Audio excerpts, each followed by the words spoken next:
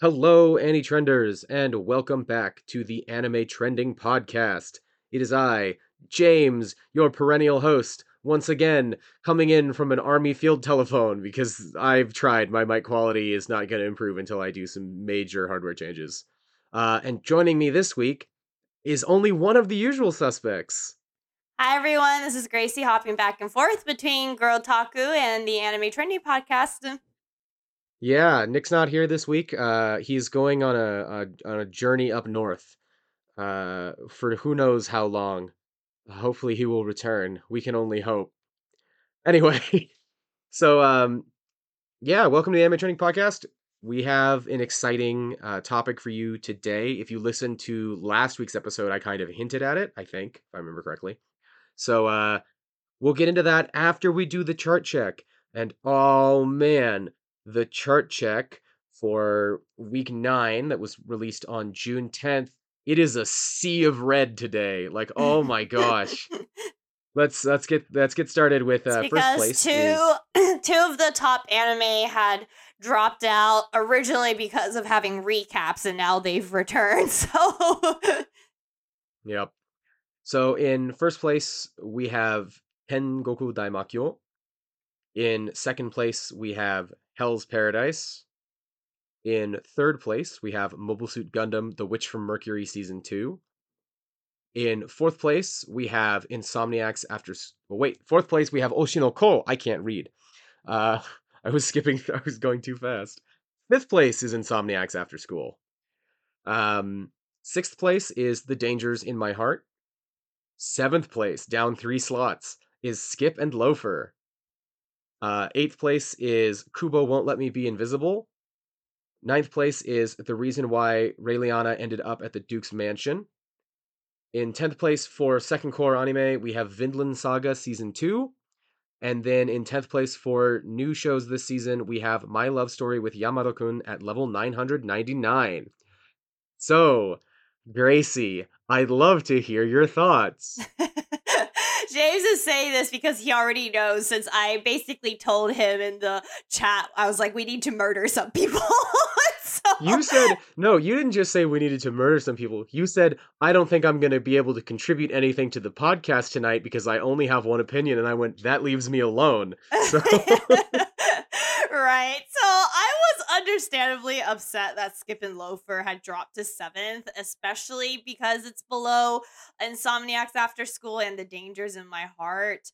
And by the way, I can't really say for Gundam Witch from Mercury because I'm not watching it, so that's the one I am like legally, but I am logically not allowed to be upset about because I genuinely don't know anything about it. And so, but the other two I am watching, and especially The Dangers in My Heart being above Skip and Loafer is just so upsetting for me because I've like reached this point. Do you remember Sing Yesterday for Me? Do you remember that at all?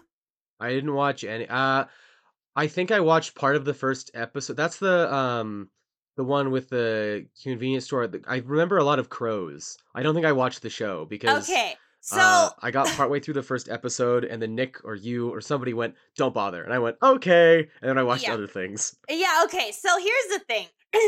My experience right now with The Dangers in My Heart is basically the same experience I'm having with Sing Yesterday for Me. I thought Sing Yesterday for Me started really strong and it had a lot of things going for it. And then it got worse and worse and worse to the point that I was ridiculously annoyed and could not wait to just for it to finish and never think about it again. And so thanks to Dangers in My Heart, now I have to think about it again. But genuinely, the thought of that anime has not crossed my mind in years.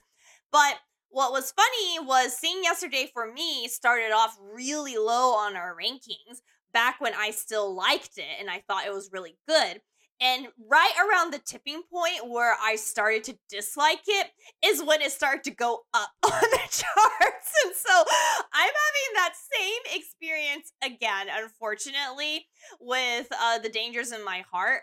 I actually liked the beginning more in particular. I know there's a lot of cringy moments between like Ichikawa being like trying to be all like, oh, I love murder and all that stuff. But there's also something so genuinely middle school about it that I'm like, you know what? I'm actually okay because it's actually matching his age and stuff like that. But now it's just shifted into a very like bland rom com, and it's like, and now I've lost interest in it. But now that I've lost interest in it, it started to go up on the charts and beating out one of what I think is one of the best anime of this season. And so it just annoyed me so much to see that. Like, and it was the exact same experience with Seeing Yesterday for me. The beginning of Seeing Yesterday for me, I thought had a lot of poignant moments, especially with adults in particular. And then it became like this romance triangle square thing. And then suddenly it started rising on the charts, even though I think the story went down significantly in quality after that. So I'm having to deal with that sad fact, and it upsets me a lot since I feel like actually the last few episodes of Skip and Loafer have been some of the best ones in regards to how they've used visuals to storytell. And I'm like, and the dangers in my heart, where they are, by the way, doing a lot of boob and butt shots on a 12-year-old girl. I'd like to just point that out. She is canonically a 12-year-old girl, and the anime is doing that. Like, that just really disturbs me. So, Yep. I'm laughing a little bit because you were like, yeah, and it's a little cringe, but he's acting his age, and I'm like, I'm gonna agree with you on both of those counts. Acting your age in middle school is cringe. Middle schoolers are cringe. yeah. It is a constant state. There are no cool middle schoolers. If you are in middle school and listening to this, first of all, thanks for listening. We probably talk about things you shouldn't be hearing.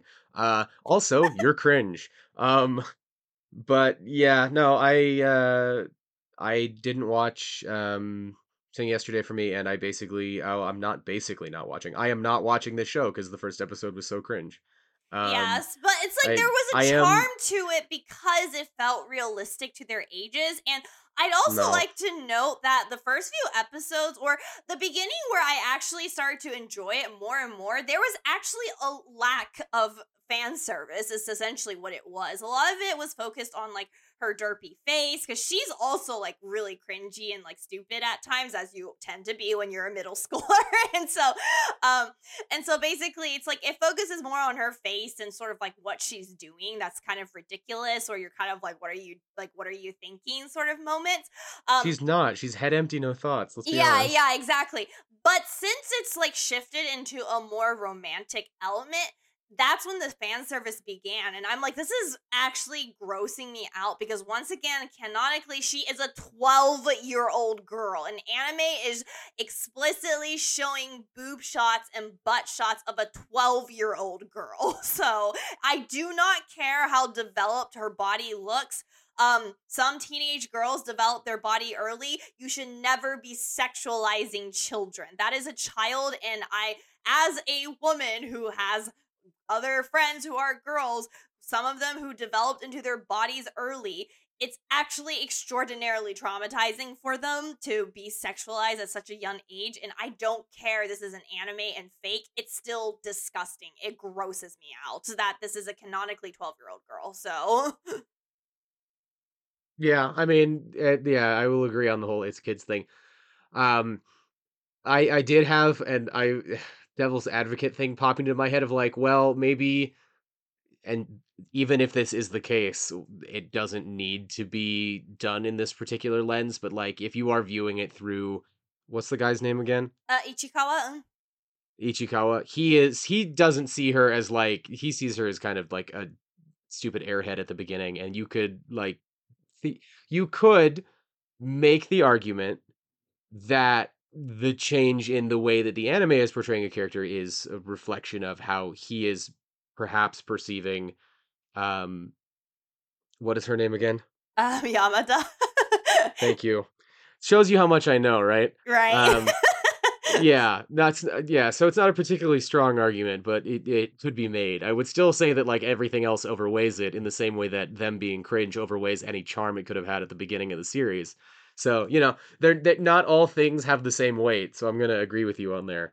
Yeah, and Um I also think I got less interested in their relationship because you're right, it is through Ichikawa's eyes, and it's like, oh, suddenly all he's noticing about her is her boobs and her butts, when at the beginning it seemed like he was more noticing about her. Like, Yeah. she likes to do this and she tends to do this, and there's like, and like he even noticed, like, when she's with her friends, she likes to kind of stand at the side, and he was like, huh, like she's actually not very good at interacting with strangers. And it's like that feels a lot more real in regards to how he sees her as a person. So funnily enough, I actually really liked seeing their relationship develop at the beginning, and especially there was a turning point where he did something so kind, and I think I touched upon it briefly. He really did something really, really kind, just genuine and from the bottom of his heart for her, because he just didn't want her to feel bad. And in that moment, that was the moment where she started having romantic feelings for him. And it was, and I was sitting here like,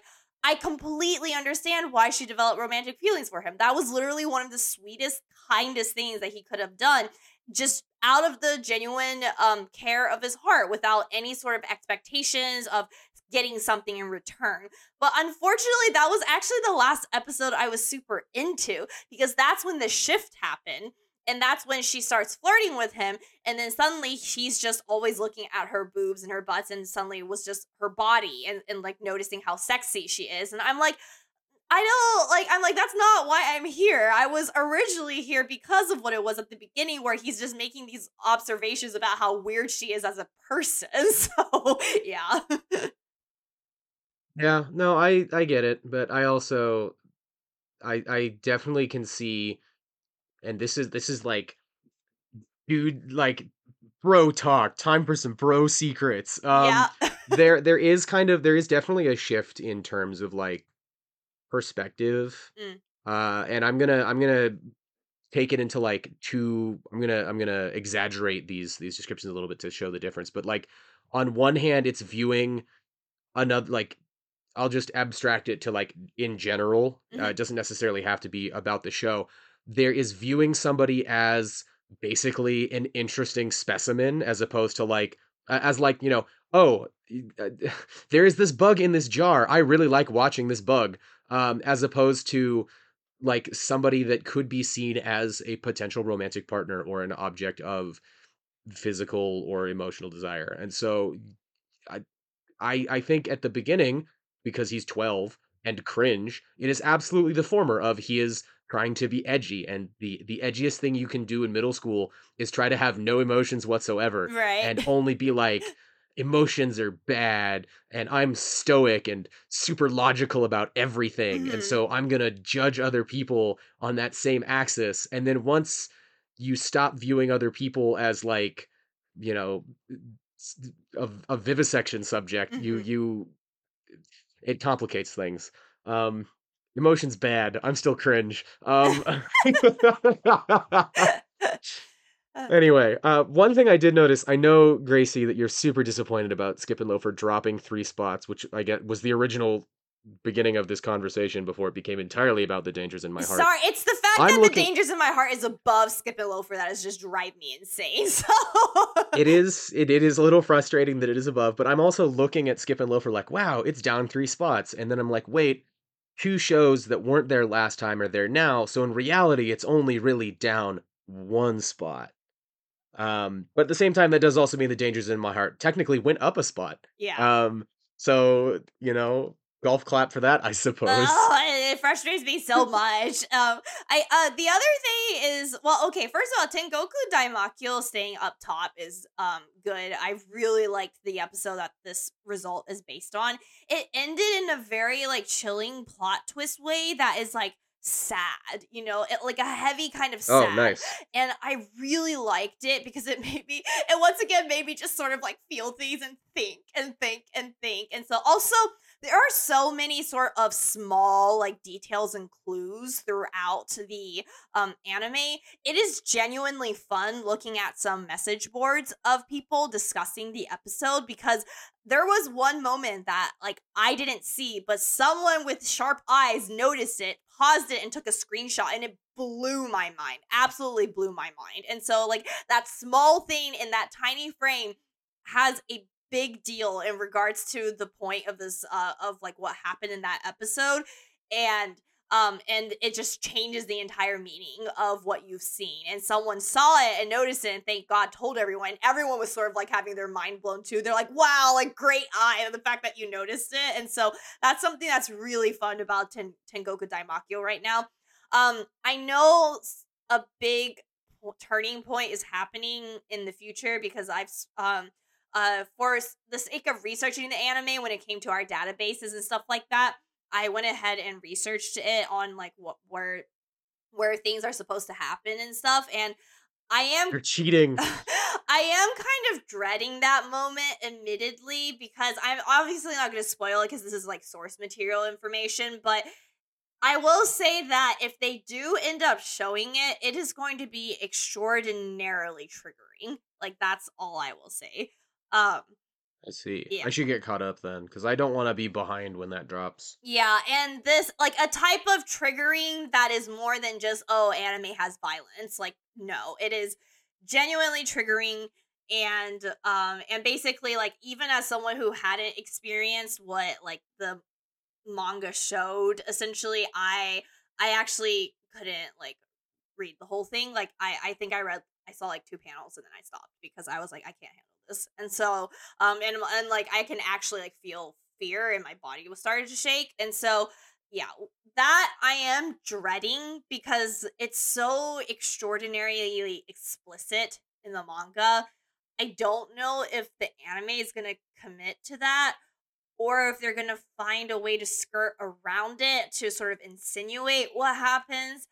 Either way, either way, it's a big turning point, and I genuinely am dreading it because even though this anime adaptation has been great, this is one of those things where I'm like, I never want to see it on screen. Is unfortunately what it is, and so I am also morbidly curious as to how they're going to end up handling it. So Yes, join me in morbid curiosity. You've got my attention because I'm like, will this induct Ken Goku Daimakyo into the honorary Darker Than Dak Hall of Fame, where, darn, if only we had known about this show and where it was going, we would have put it in the spooky block as opposed to, like, regular time with everybody else. yeah, the thing on so here's the other thing I'm dreading, James, is that I see a lot of guys excited for this turning point, and I'm like, there's a part of me that my heart is sinking because I know like people are gonna rate it super highly when it gets there, and I'm like, but inside I'm like, I know there's a part of you that is more just enjoying it rather than really thinking about the implication of what the story is saying just based on how utterly excited you are about it because anyone else, especially girls, anyone else have have have felt the same things as me. Is it's dread. In fact, even the Sakuga people who know what's going to happen have been dreading and said that they have like they're scared about the moment that it's approaching and they have faith in the people behind it, but it's still scary to think about. And so when I see all those comments being like, "Oh my god, I can't wait. I can't wait. I can't wait. People's minds are going to be blown and stuff like that." I'm like, "Yeah, I think you guys actually enjoy it as in regards to this triggering thing rather than like actually think about it and take it in as what it was supposed to be." So yeah. Yeah, no, I definitely think that's a subsect of it. I would like to think I'm better than that. I just happen to have a long track record of going out of my way to watch that kind of like watch shows. I ran a club specifically about like things that were too bloody or too explicit or too like psychologically kind of messed up. Because it is a media that gets made and sometimes I think it should be seen for what it is. It definitely like I'm not trying to defend the actions of or like the excitement of it, but it is for me at least like a thing of like has it I can kind of guess what it's going to be at this point, but I think it's like will it handle it well? We're gonna find out because the number of shows that have are pretty small, and so it's more a curiosity and execution than it is the actual subject matter. Right. And I have no doubt about you, by the way, James. I don't doubt you on this. Aw. It's just, yes, you're right. There's a subset of people, and unfortunately, they are very, very loud in the anime community. So, uh, but yeah. So, but anyway, Tengoku Daimakyo, everything before that has been really incredible, and honestly, like I said, there's a lot going on this season. Hell's Paradise, I'm kind of iffy about it being in second place. Like I said, I enjoyed the story and the characters for what it is, but I can just tell the adaptation is suffering really badly, and this is not the best Mm-hmm. adaptation of it. But I don't think most people, when they're watching and voting for it, are really thinking that far in this regard. And this is also compounded by the fact that I've watched so many anime in a year. Like, you've heard about it, James. Like, at the beginning, Yes, when do I not? yeah, like at the beginning, when you're dabbling in something, you tend to enjoy things more. But then once you get really knee deep in it, in fact, your standards get higher and you have a harder time enjoying things. And so it's like, this is another one where it's like, if it was like back in the day where I was just kind of casually watching anime, and so I probably would be like, oh, Hell's Paradise is amazing. But because I've watched so many for so long now, and on top of that, I'm constantly analyzing how it's doing and why do I like it and why is it not working in in like when I watch any anime in preparation for reviewing it at the end of the season. I notice these things and I'm like, yeah, it's good, but it's clear that it is not at its best is what it is. So Yeah, and I think my like positive from that is the man, it really shows you how powerful the casual audience is. Um and I think that's a good thing, to be perfectly honest. As much as I complained last week about how there are too many anime fans, um shows wouldn't get made if there wasn't a viewership base to warrant producing them, so, you know, it's like how I'm grateful to everybody that buys expensive clothes because then when they get rid of them, I can get them cheaply oh my secondhand. god, Uh James. Anyway, and a similar thing. Oh, I'm super excited. Totally unrelated tangent, real life thing. My mom is going to a wonderful grocery store tomorrow, and I'm gonna get. Hopefully, there's gonna be like, say, or like tuna trimmings from the fish counter, which are really, really great because my sister makes poke out of them. And every time I have that, I'm grateful to everybody that buys fish at full price because if they didn't, there would be no trimmings for me to snack on. Oh, James. Oh, James. Anyway, if I remember correctly, the production staff on Tengoku Daimakyo have been like really engaging with our polls. I feel like that comes up every now and then whenever a new chart gets released. Either like a producer or like an animator or so and so gets kind of involved and is like, hey, it's doing well again. This is awesome. Oh, yeah. And I think it's great to see that kind of industry Yeah, always participation. very fun for us. Oshinoko, I'm still behind, but I've been seeing all the clips. I'm very excited for the next arc. I am aware of what's happening. I promise you, again, dear listeners, I have read the manga. I know what's going on.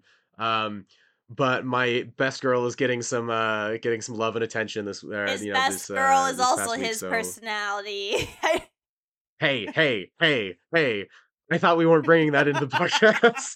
I'm sorry, I just found out. It's too like it's just right there. It's low hanging fruit. uh, uh, why must you do this to me? Anyway. Do you have anything else to include in the chart check before I Nope, wrap this up? everything's good. Sure it is. Um, if you want to vote for your favorite show, you can do that. We put the link in the podcast description. Now it's time for the main topic. Here's the spicy thing about the main topic. We recorded the main topic weeks ago. If you listen to last week's episode, you will hear about the time that Nick and I got to interview Kyle McCarley at Fanime Expo, or not Expo, just Fanime. I'm mixing my conventions up, Gracie. My mind is going. Um, but we had this awesome interview with him, and we were lucky enough to record it. And our fantastic editor has helped trim down on some of the room background noise. It was kind of an echo chamber in there, as well as a couple like snips here and there to get rid of all my ahs and ums because I want to appear as perfectly professional as possible. So we will be throwing to that. You'll be hearing a different set of audio quality. We're really excited about this and we hope you enjoy it. So here is The interview. Thank you again, Kyle, for joining us. Thank you for having me. Yep. So my name is Nico, and this is James, and we are part of Anime Trending. Nice to meet you guys. Nice to meet you. So previously in the Q&A, you did mention the process of anime dubbing as well as video game dubbing. Kind of elaborate like what that process is like, as far as like how it is with you in the booth. Okay. Well, it's dubbing is a different beast than like video game localization would be. That's like the different terminology, the industry terminology between the two. Dubbing is recording to picture, specifically something that was already done in another language and it's already finished, ostensibly at least finished, and then we're recording, laying down the English track just to replace whatever dialogue was recorded in the original language. And I was actually just talking to Josh about this earlier, but from a technological standpoint, the way that it works, or the technical element of it, the way that it works for dubbing, anime is still mostly done using the 3-beep method, where they'll play it once for you first. We'll preview the line, and you generally go 1, maybe 2, 3 lines at a time or something like that. Mm-hmm. Where the preview happens, they play 3 beeps. It goes beep, beep, beep, and then on the 4th imaginary beep is when the line starts. And we'll preview it once in Japanese, and then they'll mute the Japanese. Usually they'll keep the music and effects in there for you to listen to. Mm-hmm. And we'll record. So you'll hear the 3 beeps, and then you start talking on that 4th imaginary beep. So you're looking at the script on one screen, and you're looking at the picture on another screen, and kind of learning to do a little bit of patting the head and rubbing the stomach at the same time, because you're trying to act while also making sure that everything fits in the timing and everything. And they can do a lot to help with that. If the script is written well, and you just deliver things at a natural pace, then it's gonna fit in there nicely. But a lot of times there's a lot of finagling that has to happen. So it's a very technical art form. There's a lot of I do a lot of live action dubbing as well. Mm-hmm. Most of that now is using it's using software called VoiceQ, where it's like voiceover karaoke, where they've got a little band at the bottom of the screen. There's no script. That is your script. That band has the text roll across it, and when it hits the little red line over on the left side, that's when you're supposed to say the word. And then you can, if the script is adapted well, which is a big caveat, if the script is written well, then you can preview an entire scene and then roll on an entire scene and then come back in for little tweaks here and there. A lot of times you end up rewriting almost every line anyway, because writers are not given enough time or enough money to adapt well. So it doesn't end up speeding things along. But it's really nice from an actor's perspective when the script is solid. For video games, for localization, it's a completely different beast, because we're never looking at anything that's even close to finished. We're looking at a script, and that's about it. And we're being given context from a director who is being given context from somebody on the client side who has seen some stuff that's already been done, but they're localizing things themselves. Like they are taking the original Japanese and translating it and then trying to make it sound natural in English. But from a performance standpoint, you have a lot more freedom, because your timing constraints are, if anything, they're like, we need to be within half a second on length of the Japanese, or something along those lines. So you can kind of, you're not worried about what it's going to look like, because you don't know what it's going to look like, and they'll figure that out later. And even like sometimes the games, they might not even have like lip tracking that right, you have to like one-to-one. And if they do, a lot of the times the mouths are reanimated, because it's not pre-rendered cinematics. It's all stuff that happens within the game engine. Yeah. So they'll just completely procedurally reanimate the mouths to fit the English. And if it is done where the mouths are baked in pre-rendered cinematics, then we generally dub those the way that we would for anime. Okay. Yeah, because the main thing we want to know is kind of the main difference with reprising 9S in your Automata, because like what the process was like going from starting out as playing him as video game role, comparing it to now the anime role from your Automata version 1.1a. Sure. In previous interviews I've seen where you mentioned learning more about 9S, I think after the game had been released.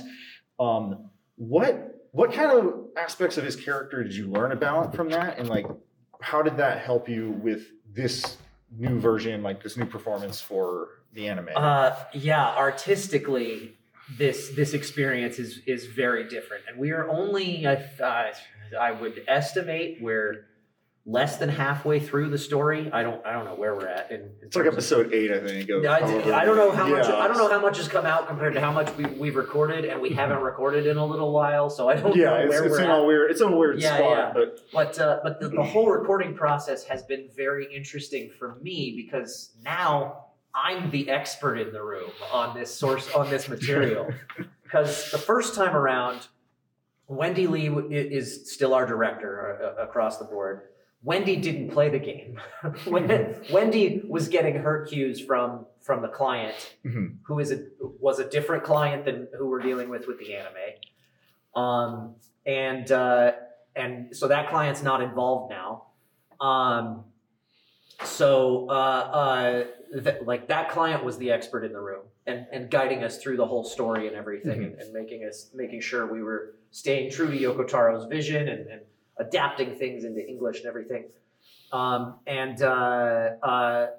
There's a lot of information that, as the actor, anytime you're working on a project that's got that kind of a story, you're discovering things as you need to. Like, they are explaining things as is necessary, because if they try to give you the summary of the entire story at the start of the session, you tune out. You lose it. So they reveal things as you go through. Now, in addition to all those little technical differences between adapting a video game and then adapting something that's finished animation, now there's an artistic difference, because now I'm intimately familiar with the story, because in addition to having recorded it all once, I played through the whole game. I've now played through the original Nier story twice. Drakengard 3 I've played through once. So I'm much more well-versed in the Drakenir universe. And there have been several times throughout recording this anime, because they're peppering in little things that weren't in the game. And several times where I go, oh, that's cool because of this, that, and the other thing. And Wendy's like, thank you for that, because I would have no idea. Because the other thing with that is, like, I felt like, from my own spot of what I've listened to so far, what got released, is like, I feel like with 9S as a character, there's a little bit more of the foreshadowing of like the eventual, just how his mental state is kind of degrading over time. And kind of like what goes into that when you're trying to do like earlier scenes, knowing that he's going to be at just an extremely emotionally low place, and how do you plant those seeds for the second iteration? I think it's something that at least I'm assuming that this is something that they're doing on the creative side with making the anime before it gets to us. Yeah. But it's at least something that I'm thinking of, is that this anime is for people who already know the story. You know, like the game, we had to hold a lot of those, like pull a lot of those punches back, because it needed to be a surprise to people. And now we're doing stuff for an audience that already knows that story. So you pepper in those little things to try and help give them a little bit of that, like, oh, I know what's coming, because it's a different experience this time around. I feel like, and I think it's really interesting the way that the anime creators are retelling a story that people already know, and adding in some foreshadowing that wasn't there the first time around.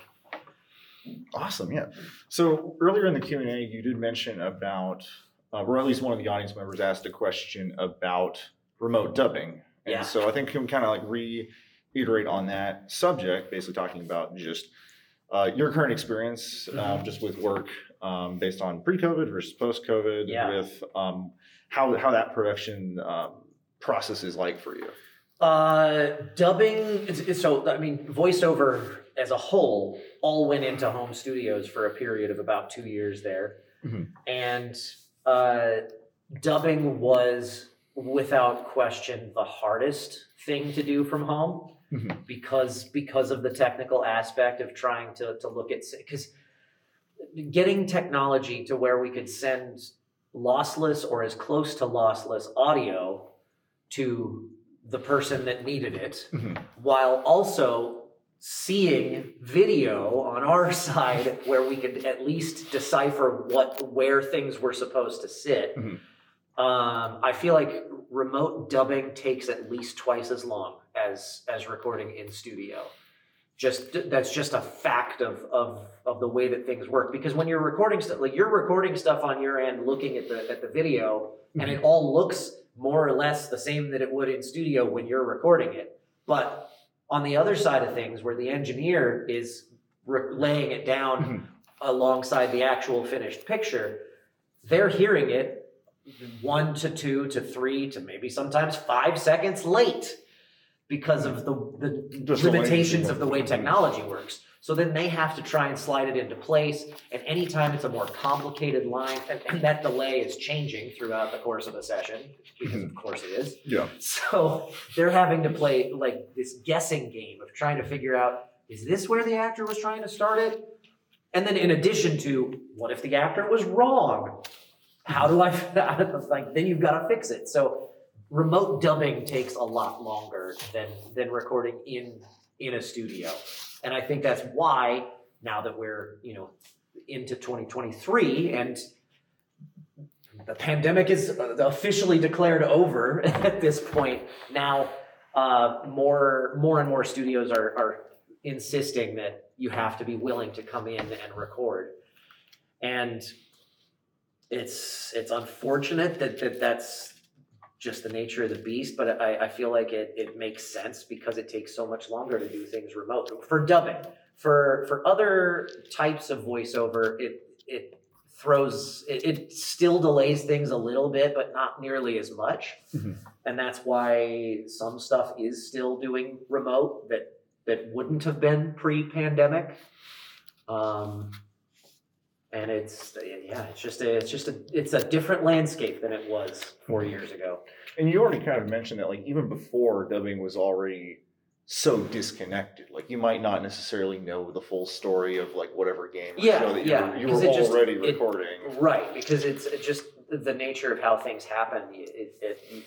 It's not economical or really artistically helpful for the actor to be filled in on every single aspect of what the greater story is. You just have to trust that the people who are steering you in the right way. Which is so funny going into 13 Sentinels, because if you only had to follow, because you voice Seki Gahara in 13 Sentinels, which happens to have 13 protagonists, 13 completely different arcs. The story jumps around all sorts of places. What was that recording process like? Because you only knew basically the story relative to what Sekigahara is going through. Right. Like, how do you manage to navigate that? I don't remember. I feel like if I remember correctly, and if you asked Christian Lamont this question, he'd be able to tell you better because he was the director on the project. But I believe the recording process was, we started with A's story. Like when the parts of the game where you play as A, that's what we recorded first. And most of that, at least the first half of that, he has amnesia. He doesn't know what in the world's going on.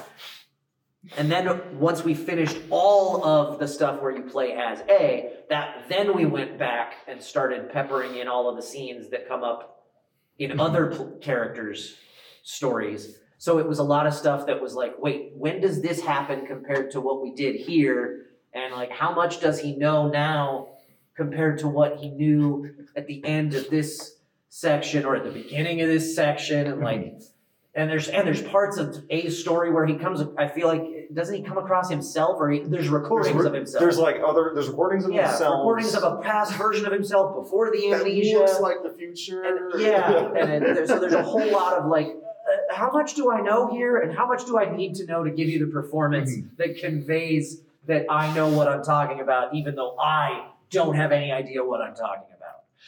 And even James, like, keep in mind, like, this is like a thing. You play one chapter, you get a new detail. You're like reconsidering everything you had just watched, like for maybe like the first previous couple of hours, and you're doing that as a player too. It's not just so disconnected from the voice actor perspective. I'm sure that there were moments throughout the recording process where we made a discovery and had to go back to re-record something because it influenced something like that. Oh, that's hilarious! Oh my gosh. So yeah, thank you for that. Really great experience, because that was not recorded during pandemic, right? No, that was pre-pandemic. Pre-pandemic, it released like during. Yeah, so I think it was like late 2019 was probably around the time that we finished recording on that one. Yeah. So what was the first like production that you had like for either during pandemic, for like when the full shift had to go through? Like, what was the first on there? Oh, let me think. Let's see. I think probably the first stuff I did was probably some live action dubbing. That was probably the first, because that is, at least for a while, that was like the bulk of what I was doing for a living. I do remember we did some pickups for Tales from Arise. We did most of that game pre-pandemic. I do remember I went into the studio for some pickups, like when we were hearing about this new thing called a coronavirus. And I remember making some jokes that, that were like, about the fact that we were all gonna die. And then there was another round of pickups at some point, remote, for sure. There were other projects. There were plenty. The entirety of Cells at Work, Code Black, which was a Netflix series that I voiced the protagonist, Red Blood Cell, in. That was all done in my home studio.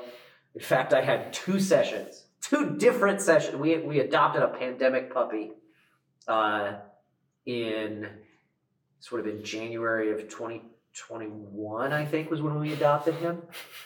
And I had two sessions on Cells at Work that I had to cancel in the middle of the session because that dog got into something he shouldn't have, and I had to rush him to the vet. Oh, no. Two different sessions, same project. Wow. So on the more serious note, as we're finally kind of, like you said, the people have been declaring pandemic over. We're kind of getting into a back to the grind, semblance of normalcy, some semblance of it. There seems to be a lot of pressure in a lot of the industry. I know in anime adjacent, like I don't know if I would call WGA anime adjacent, but I know on your Twitter, as part of SAG-AFTRA, this is a very important subject for you.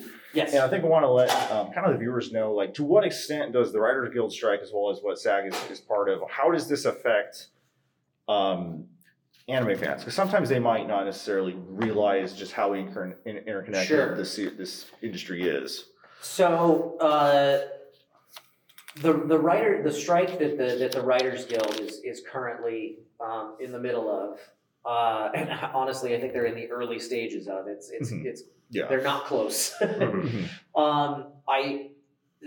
Thankfully for me, on a personal level, it's not impacting a whole lot of the stuff that I work on as a voiceover performer.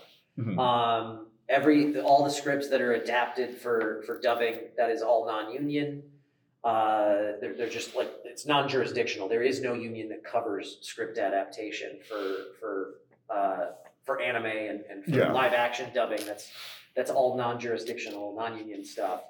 For video games, that's all written in-house by people who work for the game companies. So that's all non-union as well. Cartoons, like original animation, almost all of that is under the jurisdiction of the Animation Guild rather than the Writers Guild. With very few exceptions, like the adult sitcom stuff, some of that is covered by the Writers Guild, like Family Guy and American Dad, and Simpsons, that kind of stuff. But most cartoons are covered by the Animation Guild. So as a voiceover actor, the writer's strike is not impacting my livelihood at the moment, but the issues that they are striking over, or some of the issues that they are striking over anyway, very much relate to issues that SAG-AFTRA is hopefully not going to have to strike over as well. But we are in the middle of, my union SAG-AFTRA is calling for a strike authorization so that when they get to the negotiating table in the next couple of weeks here, they can come to the AMPTP and say, hey, our membership has authorized us to execute a strike if you don't agree to our terms here. The big issues that we're talking about right now, that where there's crossover between the Writers Guild and the actors, and the directors for that matter, who are also in the middle of negotiations, are streaming residuals is a big one, because there was a time when most of our entertainment aired on terrestrial television, on network TV or cable. And when network was the big daddy, when that was most of the content for TV was on network television, residuals were fantastic. When you got on a show that got syndicated and got re-aired on the CW every Monday, Tuesday, Wednesday, Thursday, Friday night, you could buy yourself a big old mansion because you were making tons of money on residuals. And that's because of the fact that the people who owned that content were making significantly more money, and our unions negotiated good deals that got us a piece of the pie. When cable became a thing, cable TV started coming onto the scene, and we started negotiating, trying to ask for the same type of deal. The AMPTP countered with, well, this is new territory for us. We don't really know how profitable it's really going to be. So could you do us a solid and give it to us for a little bit less? And we did. Our unions did cut them a deal and give them a little bit less of a little bit more of a bargain. So when stuff gets syndicated on cable, we don't get nearly as big of a payout as we did on network or do on network. And fast forward another 10, 20 years, streaming comes, Netflix becomes a thing. Stuff starts going out to people's homes for $15 a month. They can watch whatever they want as many times as they want. And all of those companies are very secretive about how much certain content is being viewed. And again, the same thing happened. We came to the table. We said, we want the same deal that we gave you on cable. And the producers said, well, this is new technology. We don't know how profitable it's going to be, yada, yada, yada. So residuals for streaming are significantly less than they are for cable. And that is an issue that affects the writers, it affects the actors, it affects the directors, it affects everybody. You can't make a living off of streaming residuals the way that you could off of like Friends when it was being syndicated all the time. Now you're making, like, you get your session fee, which is, it's for me in voiceover, if I do an episode of a cartoon show, I'm making maybe $1,000-ish from the session fee before taxes. So I'm probably only pocketing $400, $500, $600 if I'm lucky. And then it comes out on a streaming platform, and maybe 2 years later I'll see that session fee again, roughly. That's maybe what I'm looking at earning off of an episode of TV. So, and that's Western animation. For dubbing, there is no residual structure in place, so there's nothing to be had there really.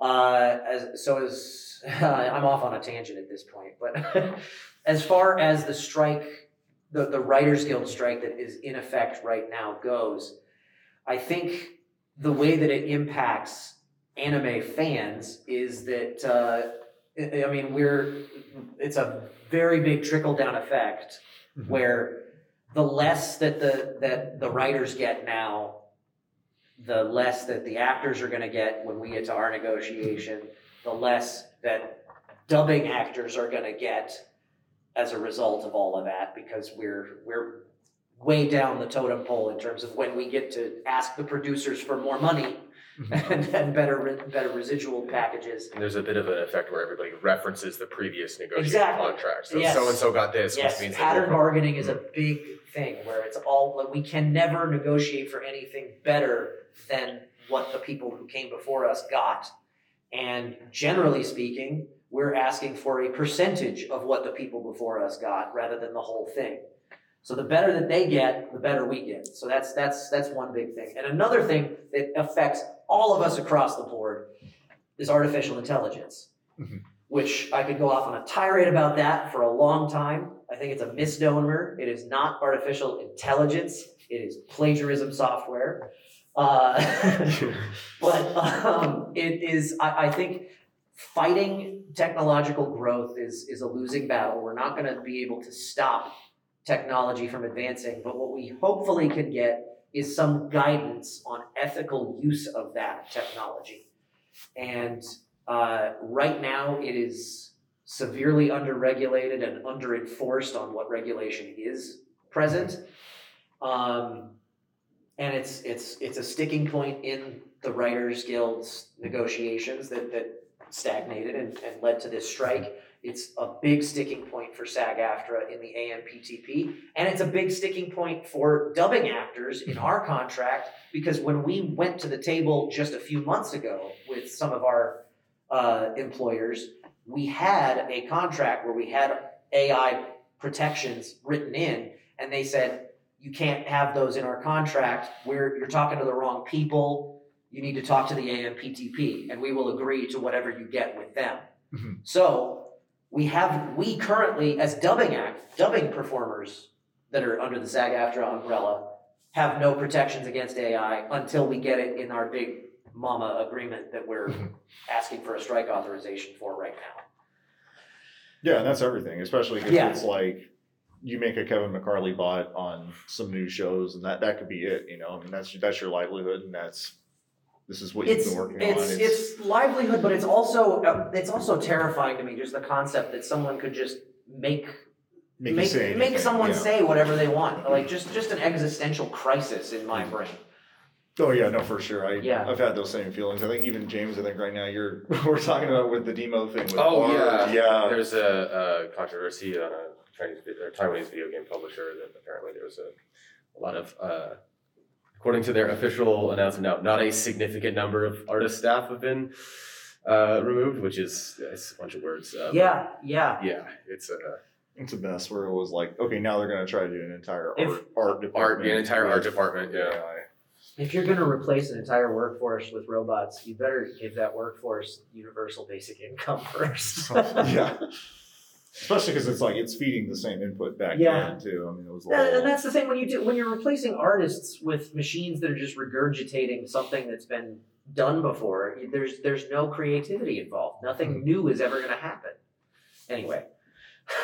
No, it's a big deal. I mean, it's definitely because. I don't want to get on my pedestal, but I'm also like, I see the ones where it was like, you see the animation where they do I took this anime intro, I put it into a thing, and now it's at 60 FPS 60 or whatever. FPS on there, and I'm just looking at it for knowing the animation and the timings. I'm like, it's all wrong. Yeah. It's it's so 90 seconds of smear frames. Yeah, but that's such a small little thing of my little annoyance. Sure. Everything else is just kind of insane, and just the applications on that. I mean, that's definitely something. It's wild what that technology can do, but it's terrifying how rapidly it's advancing without us really understanding the implications. Yeah, absolutely. You also mentioned during the Q&A about the transparency on working on projects. How can we go over that again? Just about all of the crazy code names. Transparency, I think, is an issue that has come up with my union a couple times, and I think it's an issue that's worth talking about constantly. There was a video game voice acting strike that took place in 2018, I think it was. And one of the big issues there was about transparency in casting, because it was a standard practice for actors to get booked on a job. They'd come in and they'd be given some working title that has nothing to do with the project. And at the time, they could have you record the job and leave without ever telling you what you were actually working on. We did get, as a result of that strike, finally some guarantees that say that at the time of booking, they have to give you information like, what is this project? Am I reprising a role from before? Because up until that point, they could have you come in to do a fourth installment of a game and not tell you that it was the same game. So you and your agent don't know to negotiate, hey, this is a successful franchise, I deserve a little bit of a pay bump. So now they have to tell you if you're reprising a role, if it's what the project is, and whether or not it's going to be vocally stressful.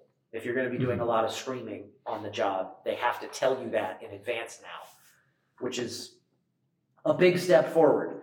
There are still issues in a lot of areas that I work where a lot of studios are good about this, but it is not contractually required, and so it's not always the case, where there's some sexually explicit content that they don't tell you about ahead of time, things that could be triggering for certain people, stuff where there's a lot of violence or swearing, like stuff that maybe I don't personally have an issue with some of this stuff. Or maybe it depends on the context of that content, whether or not it's going to bother me. But it's stuff that we need to be aware of before we get into the booth, so that we can either prepare ourselves mentally and emotionally before we go to work that day, or so that we know, you know what, this is not a job that I'm right for this reason or whatever it is, and I should turn it down. And I hope that we can continue to make advancements on that issue of transparency, where they can give us those kinds of content warnings ahead of time. There's also issues with, like, sometimes you show up on the job and they don't tell you you're going to be singing a song today, and they didn't give you any materials to prepare for. So, and some actors, that can be a real struggle. Even if you do know how to sing, that can be a real struggle if they haven't given you the proper preparation. Or sometimes especially in live action dubbing, there's a lot of situations where you're going to be speaking in a foreign language. Like, we're dubbing into English, but this character in the context of the story is speaking in some other language, and we can't take the original, so you're going to be dubbing over that, speaking some language that you don't speak. That's the kind of stuff that if we get the heads up ahead of time, we can prepare for it, and we can give a better performance as a result, and hopefully not trigger anybody. All right. That's all my questions. I mean, we've had all the questions and then Great. some. I mean, the only other thing I think, because you did also mention about simuldubs within the current sphere, because you have mentioned that because streaming residuals haven't changed at all, but simuldub demand has been going up. Because we've been seeing on our end, we get, I think on our charts, you could vote for like up to 40 different shows per season. 40 to 50 anime that come out, and we rank mostly the stuff like Japanese releases, but oftentimes there will be simuldub announcements when the Japanese air date is released, and they're like, it's airing starting, January 5th, and the dub will be out 2 weeks after that. Right. And I know, just personally, I think that turnaround time is kind of crazy, but it's wild. I know from a consumer standpoint that fans really love being able to get it that fast. From a production standpoint, it's a nightmare. It's so fast because the materials that we have to reference to work on are not finished. So how can we possibly put together a quality finished product on our end? I liken it to trying to build a nice sports car. Like, I said this in the panel earlier, but like it's like in the old days, before we were doing simuldubs or simultaneous global releases of video games, they would give you a set of plans, the blueprints, and they would say, hey, look, here's this beautiful Ferrari that we just put together. Here's the plans for how we did it. Now we need you to just follow those plans and build the same thing. And we've gotten to a point now where they're like, hey, we're in the process of building that car. We've put the wheels on it, maybe. Like, we haven't even gotten any further than that. But we need you to build the exact same car, and we don't have the plans, and we don't have the time to help you in any way. You're like, you just have to guess at what we're going to do and do the same thing. And I mean, as a result, like, I think quality suffers from it, because our script adapters don't have time to adapt things properly. They're given way too short of deadlines, and they're not paid nearly enough. The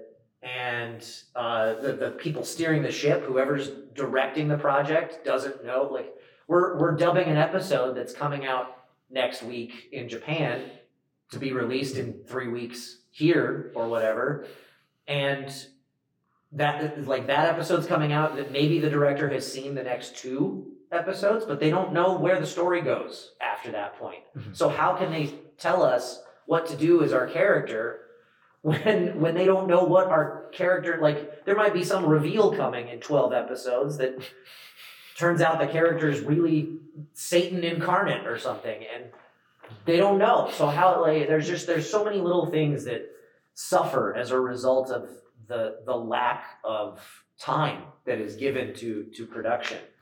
And I mean, I feel like some of that could be alleviated with just more communication. But I think the obvious solution to me would just be like, look, you want it to come out globally at the same time? Great. Finish it on your side and then hold it. Wait. Don't put it out yet until we've managed to finish our thing. If the goal is a global simultaneous release, wait, rather than speeding everything along. Yeah, that's one of the things. Like, it's hard to find the studios in Japan that are able to do that and maintain that schedule. I know we really like Bones. Yeah, they're overworked. They're overworked too. Bones is a really unique exception. Where even in the last year, they had their productions finished like 6 to 8 months before the original air date, which was almost unheard of for that sort of schedule. So you're like, okay, well, they're still on that really tough schedule, but at least it's the point where they're not airing episode 1, finishing episode 10, right? Like, while it's airing. Where we've seen a lot of cases on now. The production side is insane. It's bananas, and the technology is advanced to where you can finish it faster, but sometimes creatively that doesn't mean that you've got the time creatively to make it good. Yeah, it's like you have the production pipeline. It's just like you said, put the brain in a vice. Yeah. And from in my area of expertise with dubbing, it seems like it's exponential. Like, there was a time a few years back where Netflix was really going hard on cranking out a whole lot of foreign content being dubbed, and they came to every studio in Los Angeles with projects, and they said, how fast can you get it done? And every studio was like, there is so much work to be had here. We have to capture as much of their work as they're willing to give us. So they bent over backwards and said, we'll get it done super, super fast, and we'll work 12 hours a day, 6-7 days a week to get it done. And then that became the expectation, and now it just keeps on getting worse and worse and worse. Rather than saying, hey, we can get it done this fast this time, but this is not normal. You can't count on this. Yeah.